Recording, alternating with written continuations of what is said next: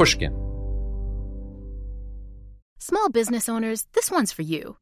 Chase for Business and iHeart bring you a new podcast series called The Unshakables. This one-of-a-kind series will shine the spotlight on small business owners like you, who faced a do-or-die moment that ultimately made their business what it is today. Learn more at chase.com/business/podcast. Chase, make more of what's yours. Chase mobile app is available for select mobile devices. Message and data rates may apply. J.P. Morgan Chase Bank, N.A. member FDIC. Copyright 2024, J.P. Morgan Chase & Co. The most innovative companies are going further with T-Mobile for Business. The PGA of America is helping lower scores and elevate fan experiences with AI coaching tools and 5G connected cameras. AAA is getting more drivers back on the road fast with location telematics. And the Las Vegas Grand Prix is powering race day operations with 5G connectivity, giving fans an experience at the speed they deserve. This is accelerating innovation with T-Mobile for Business. Take your business further at T-Mobile.com/now. It all started with two federal agents who heard a rumor. She mentions, well, there is this alleged murder to have taken place. There was just one problem. They had no clue who the victim was. We have to do our job, and we have to find out, who did they kill? It had been 15 years since this alleged murder. Was it still possible to unearth the truth? I used to watch the Unsolved Mystery shows, and I often thought about calling because I was like, this is not right. How can a person get killed and no one knows anything? I'm Jake Halpern, and this is Deep Cover, The Nameless Man. Listen wherever you get your podcasts. And if you want to hear the entire season right now, ad-free, subscribe to Pushkin Plus on our Apple Podcast show page or on pushkin.fm/plus.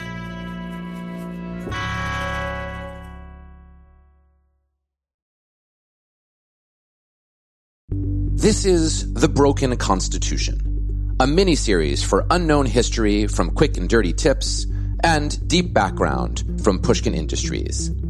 Over 3 episodes, I'm going to talk about Abraham Lincoln and how he needed to break the American Constitution in order to remake it.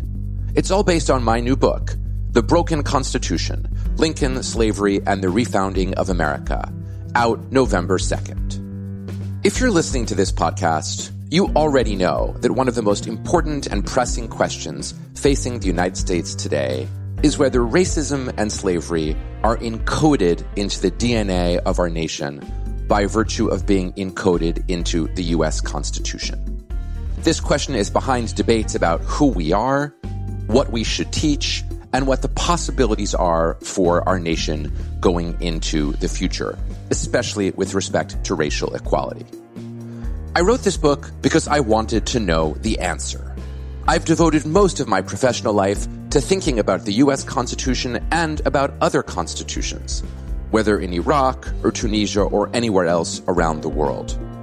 I'd written books about James Madison and the drafting of the U.S. Constitution as well as its ratification. And I'd also written a book about the interpretation of the Constitution in the modern period, starting with the justices appointed by Franklin Delano Roosevelt in the 1930s and going all the way up into the 1960s. That study gave me a foundation in trying to answer the question, but I must tell you that I was genuinely astonished by many of the things that I discovered in researching this book, and the answer that I reached is not the answer that I thought I was going to reach when I began. My surprise can be summed up in 3 simple propositions, each of which I believed and each of which I now think is wrong. I thought that from the start, our Constitution in the United States functioned as a higher moral law, guiding us into the future. It did not. I thought we had the same Constitution that we had had since it was drafted in 1787 and ratified in the couple of years afterwards. As it turns out, we do not. And perhaps most surprisingly, I always thought of Abraham Lincoln as the president who saved the U.S. Constitution. In fact, however, the truth is that Abraham Lincoln did not save our Constitution. He broke the Constitution 3 separate times in 3 separate ways in order to transform it into something very new and very different. Over the course of this miniseries, I'm going to discuss all 3 of these ideas, misconceptions really, and I'm going to tell you a story.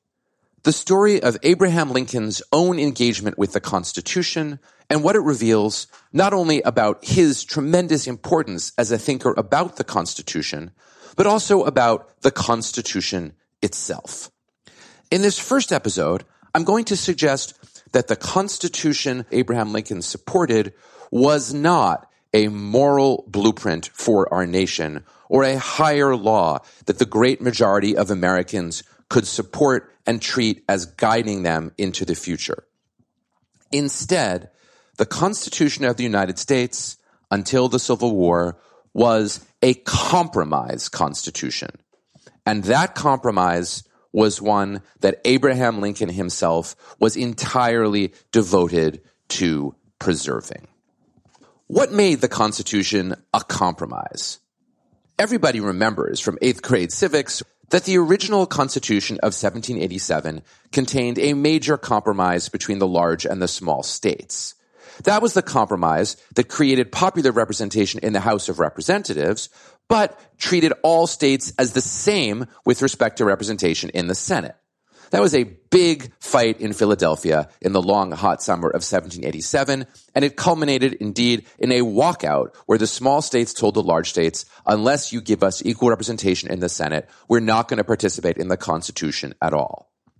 But as the summer progressed, the most astute delegates there began to realize that the real conflict that was going to emerge in the United States, and that could already be sensed in the convention, was not between large and small states. It was between northern states that were either free or on their way to becoming free states, and southern states that were committed to slavery as crucial to their economic way of life. The compromise that took place in 1787 between the northern and the southern states had 3 components. Each and every one of them was connected to slavery. The first was the 3/5 compromise. The South wanted enslaved persons of African descent to be counted as full persons for the purpose of representation. Their idea, of course, was that the enslaved persons would never have the opportunity to vote, but by counting slaves, southern states would have greater representation in the House of Representatives because slaves made up a significant part of the southern population. Northern states, in contrast, did not want to count slaves at all in total numbers for representation in the House of Representatives because they believed that because enslaved persons did not have the right to vote, it followed that they shouldn't be counted, and that would give the North more proportional representation in the House of Representatives. The 3/5 compromise was designed to placate both sides. It gave each side part of what it wanted, and, of course, into the bargain, it had the symbolic effect of treating slaves as only 3/5 of human beings. The second compromise having to do with slavery was one which we barely remember today. And that was a guarantee in the Constitution that the international trade in slaves, importing slaves into the United States, would be protected for 20 years from the time of the ratification of the Constitution. The idea here was that in the very deepest part of the South, especially South Carolina, slaveholders felt that they needed many, many more slaves than they already had in order to expand their economies. To do that, they wanted to be sure of a steady supply of enslaved persons brought from Africa.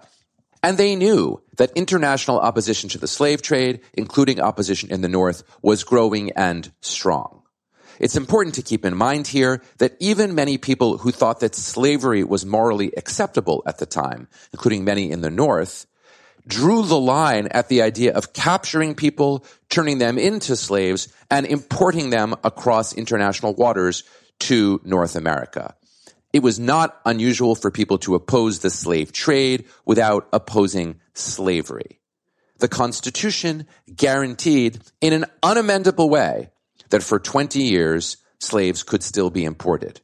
After that, it would be up to Congress to determine whether the slave trade would be ended, as indeed it was. The last compromise is one that it's easy to forget today, but that was, in fact, the most significant from the standpoint of Americans in the 1800s.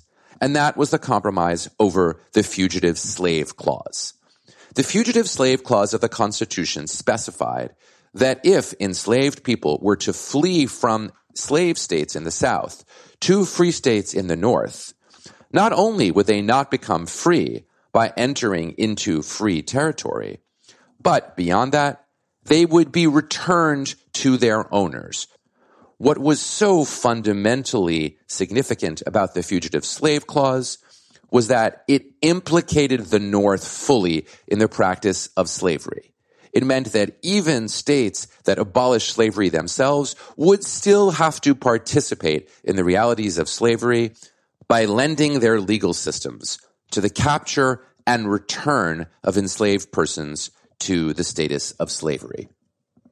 You may ask, especially if you've seen the musical Hamilton, how could it be that Northerners at the Constitutional Convention, a few of whom were at least skeptical about the morality of slavery, could have agreed to these propositions? The short answer is compromise was necessary as a condition for actually getting the Constitution to be successfully agreed upon by all sides.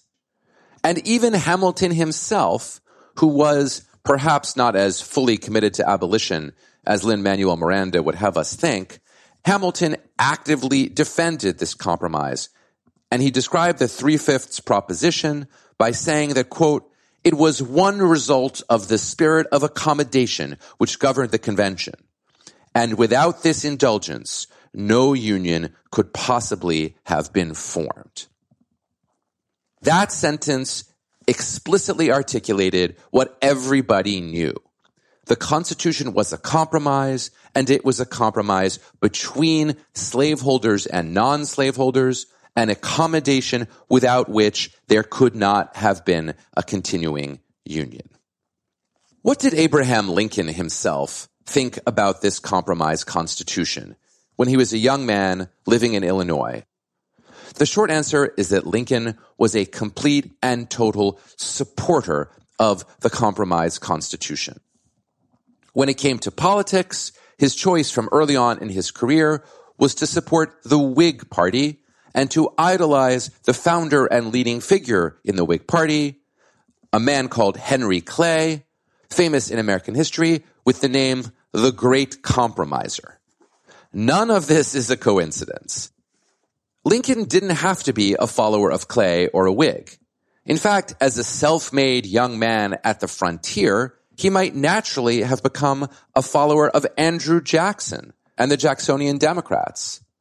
Yet Lincoln's personality, his experiences, and his attitudes drew him to Clay. That made Lincoln into somebody who was fundamentally committed to the ideal of compromise. Lincoln's commitment to the Constitution as a compromise document can be seen in his first really important political speech, which he gave in 1838. The speech was a defense of what Lincoln called the perpetuation of our political institutions.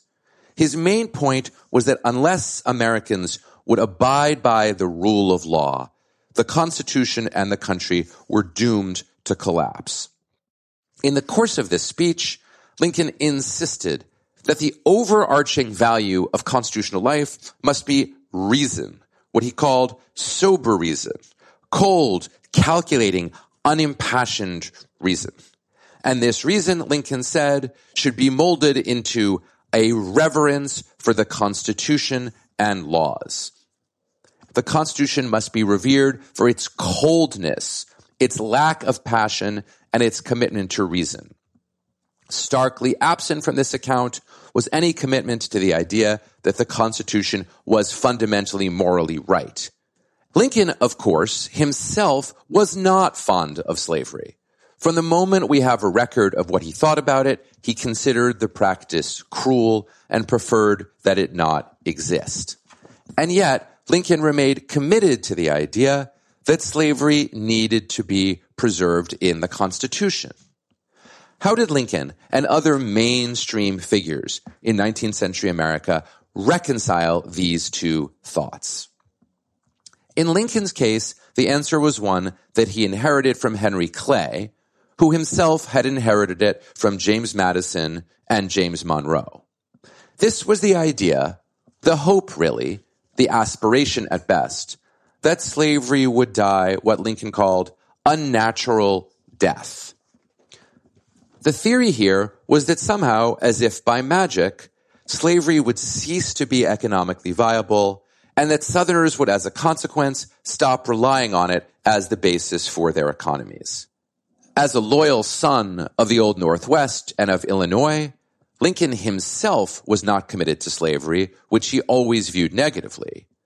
But the world in which he lived and the economy of the people whom he eventually sought to represent as he entered politics depended on the expansion of the country across the continent, eventually all the way to California. And that expansion, in turn, was completely bound up in the expansion of slavery. Over the course of the 1800s, the Constitution was therefore gradually reaffirmed as a blueprint for the capacity of the country to expand. In order to cross the continent and achieve what came to be called manifest destiny, the country needed to be unified. It couldn't be broken into 2 or 3 different mini-republics, which might establish tariffs and other limitations on trade as among them. Now, notwithstanding the felt necessity by Northerners, Westerners, and Southerners of maintaining unity, the 1800s still saw a succession of major crises which played themselves out as crises around the Constitution. The Constitution, in practical terms, was a compromise deal between slaveholders and non-slaveholders, designed to facilitate expansion. But each and every time that the country expanded to include territory that would become part of a new state, the compromise came into doubt. If they were free, that might give the North an ultimate advantage and the capacity to alter the terms of the deal and make slavery less powerful or indeed eliminate it. If, on the other hand, the new states were to be admitted to the Union as slave states, that would create circumstances where the slave states might be able over time to transform the Union into an entirely slave entity, in which the northern states, even if they didn't have slavery, would be further and further implicated in the practice.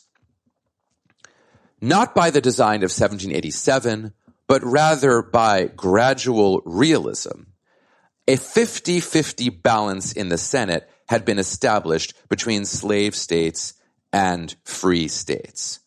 And the crises of the 1820s, 30s, 40s, and 50s, coupled with the compromises that purported to save them, were all focused on the question of the balance of the Senate as it would be shaped by the admission of new states.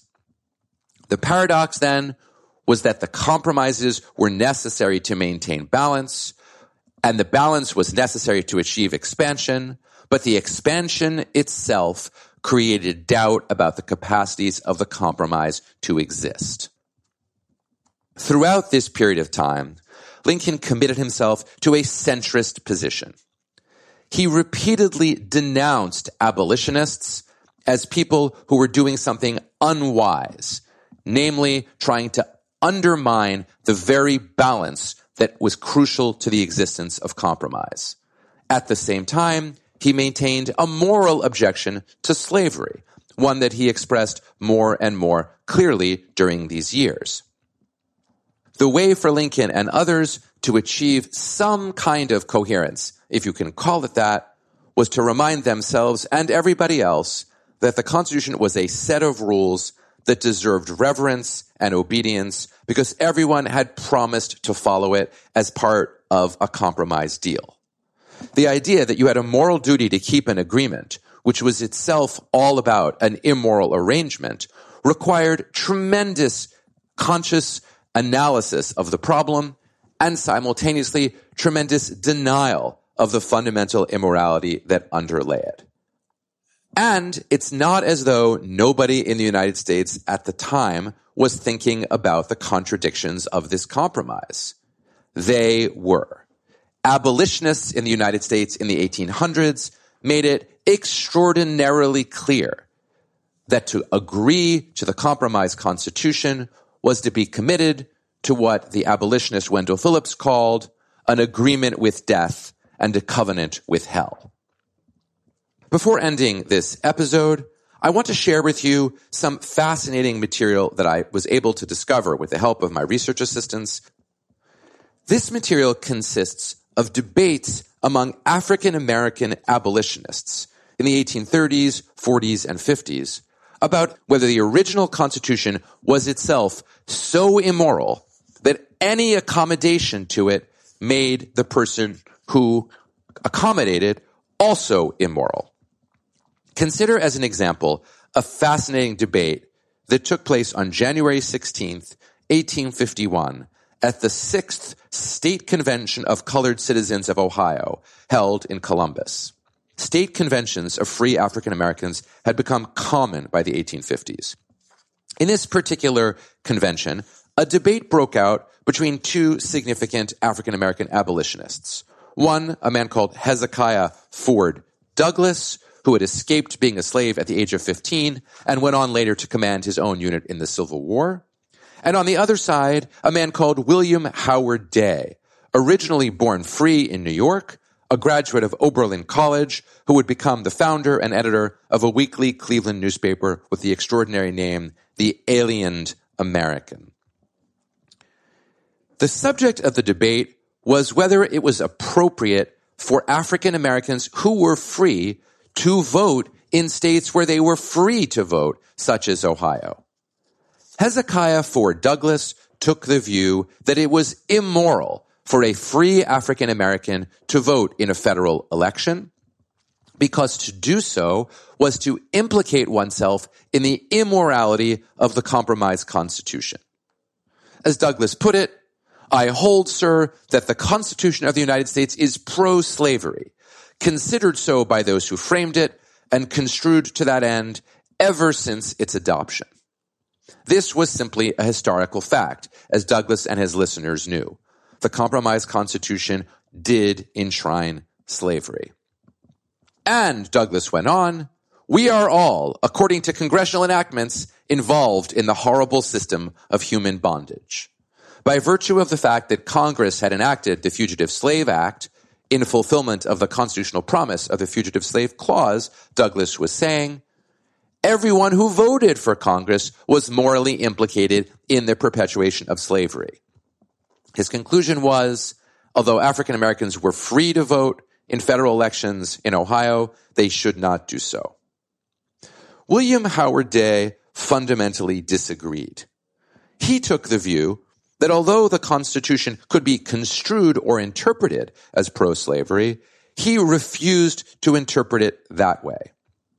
In fact, he said, even though the Supreme Court of the United States has given aid to slavery by their unjust and illegal decisions, that is not the Constitution. Those decisions, he said, are not that under which I vote. Day drew an analogy between the Bible, which could be misinterpreted, but should be interpreted correctly, and the Constitution, which had been misinterpreted, he said, but should be interpreted differently. Day went on to give a pragmatic explanation for why he wanted to rely on the Constitution as a weapon to fight against slavery. "Sir," he said, "coming up as I do, in the midst of 3 millions of men in chains and 500,000 only half free, I consider every instrument precious which guarantees to me liberty. I consider the Constitution a foundation of American liberties, and wrapping myself in the flag of the nation, I would plant myself upon that Constitution, and using the weapons they have given me, I would appeal to the American people for the rights thus guaranteed. William Howard Day was saying that whatever the immorality of the Constitution might be as applied, he preferred to wrap himself in the Constitution as a patriotic basis for making an anti-slavery argument. You could see here, in almost all of its detail, a version of the argument that we are still having today as a country. Should the Constitution be interpreted in the light of the recognition of slavery that it initially included, or should the Constitution instead be read against the grain as a document that could be used to fight against slavery, notwithstanding that history? In this particular debate, in the years before the Civil War and the eventual emancipation of slaves and the passage of the 14th Amendment, Hezekiah Ford Douglass got the last word. Responding to Day's plan of wrapping himself in the flag, Douglass said, "The gentleman may wrap the stars and stripes of his country around him 40 times, and with the Declaration of Independence in one hand and the Constitution of our common country in the other, may seat himself under the shadow of the frowning monument of Bunker Hill. And if the slaveholder under the Constitution and with the Fugitive Bill don't find you, then there don't exist a Constitution." Hezekiah Ford Douglass was saying that even if a black man were to be in Massachusetts, where slavery was outlawed, and sitting under the Bunker Hill Monument in Charlestown, and wrapped in the stars and stripes with the Constitution in one hand and the Declaration in the other, he would still be treated by the law as an escaped slave. And the federal fugitive slave law would still lead the slave catcher to grab him up in Massachusetts and treat him as a slave. In the next several episodes, I'm going to describe to you the crisis of Southern secession, the war, and the consequences of Lincoln's 3 major acts of breaking the Constitution as it was known at the time. I'll suggest to you that those acts eventually had a transformative effect on the Constitution as it stood up to the moment of the Civil War. That, in turn, will lead me to suggest that the compromise Constitution that existed up to the Civil War, with its character of fundamental willingness to incorporate immorality, is not the Constitution that we still have today. For this episode, though, I want to leave you with the words of Frederick Douglass, the most important abolitionist of them all. Over the course of his career, Douglass had different points of view on how the Constitution should be considered. Early on, he was committed to the view that it was fundamentally immoral. Later, in the run-up to the Civil War, he shifted to the alternative view that the Constitution should be read against its own words and against its own history as a document that could promote freedom. In between, however, in 1850, Douglass described things in words that seemed, to my mind, entirely accurate. Here's what he said about the compromise Constitution. "Liberty and slavery, opposite as heaven and hell, are both in the Constitution," Douglass said.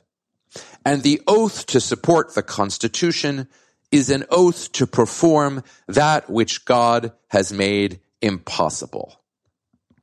The Constitution was, Douglass concluded, at war with itself. Those words, that an oath to support the Constitution is an oath to perform that which God has made impossible, a self-contradiction, and the support of a document at war with itself, precisely captures the situation that Abraham Lincoln would find himself in just 10 years after Douglass spoke those words. When Lincoln was elected president, the Southern states seceded, and he was required to consider what the oath of office to support, protect, and defend the Constitution should mean in practice to him.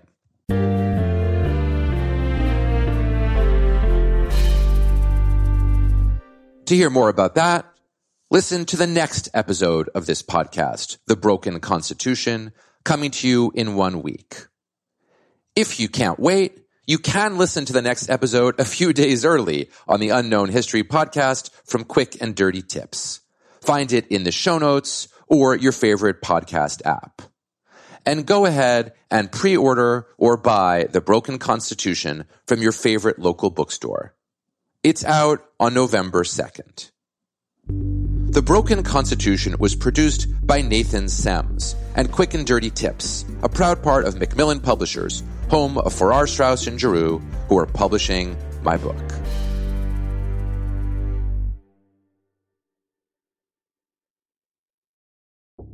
It all started with two federal agents who heard a rumor. She mentions, well, there is this alleged murder to have taken place. There was just one problem. They had no clue who the victim was. We have to do our job, and we have to find out, who did they kill? It had been 15 years since this alleged murder. Was it still possible to unearth the truth? I used to watch the Unsolved Mystery shows, and I often thought about calling because I was like, this is not right. How can a person get killed and no one knows anything? I'm Jake Halpern, and this is Deep Cover: The Nameless Man.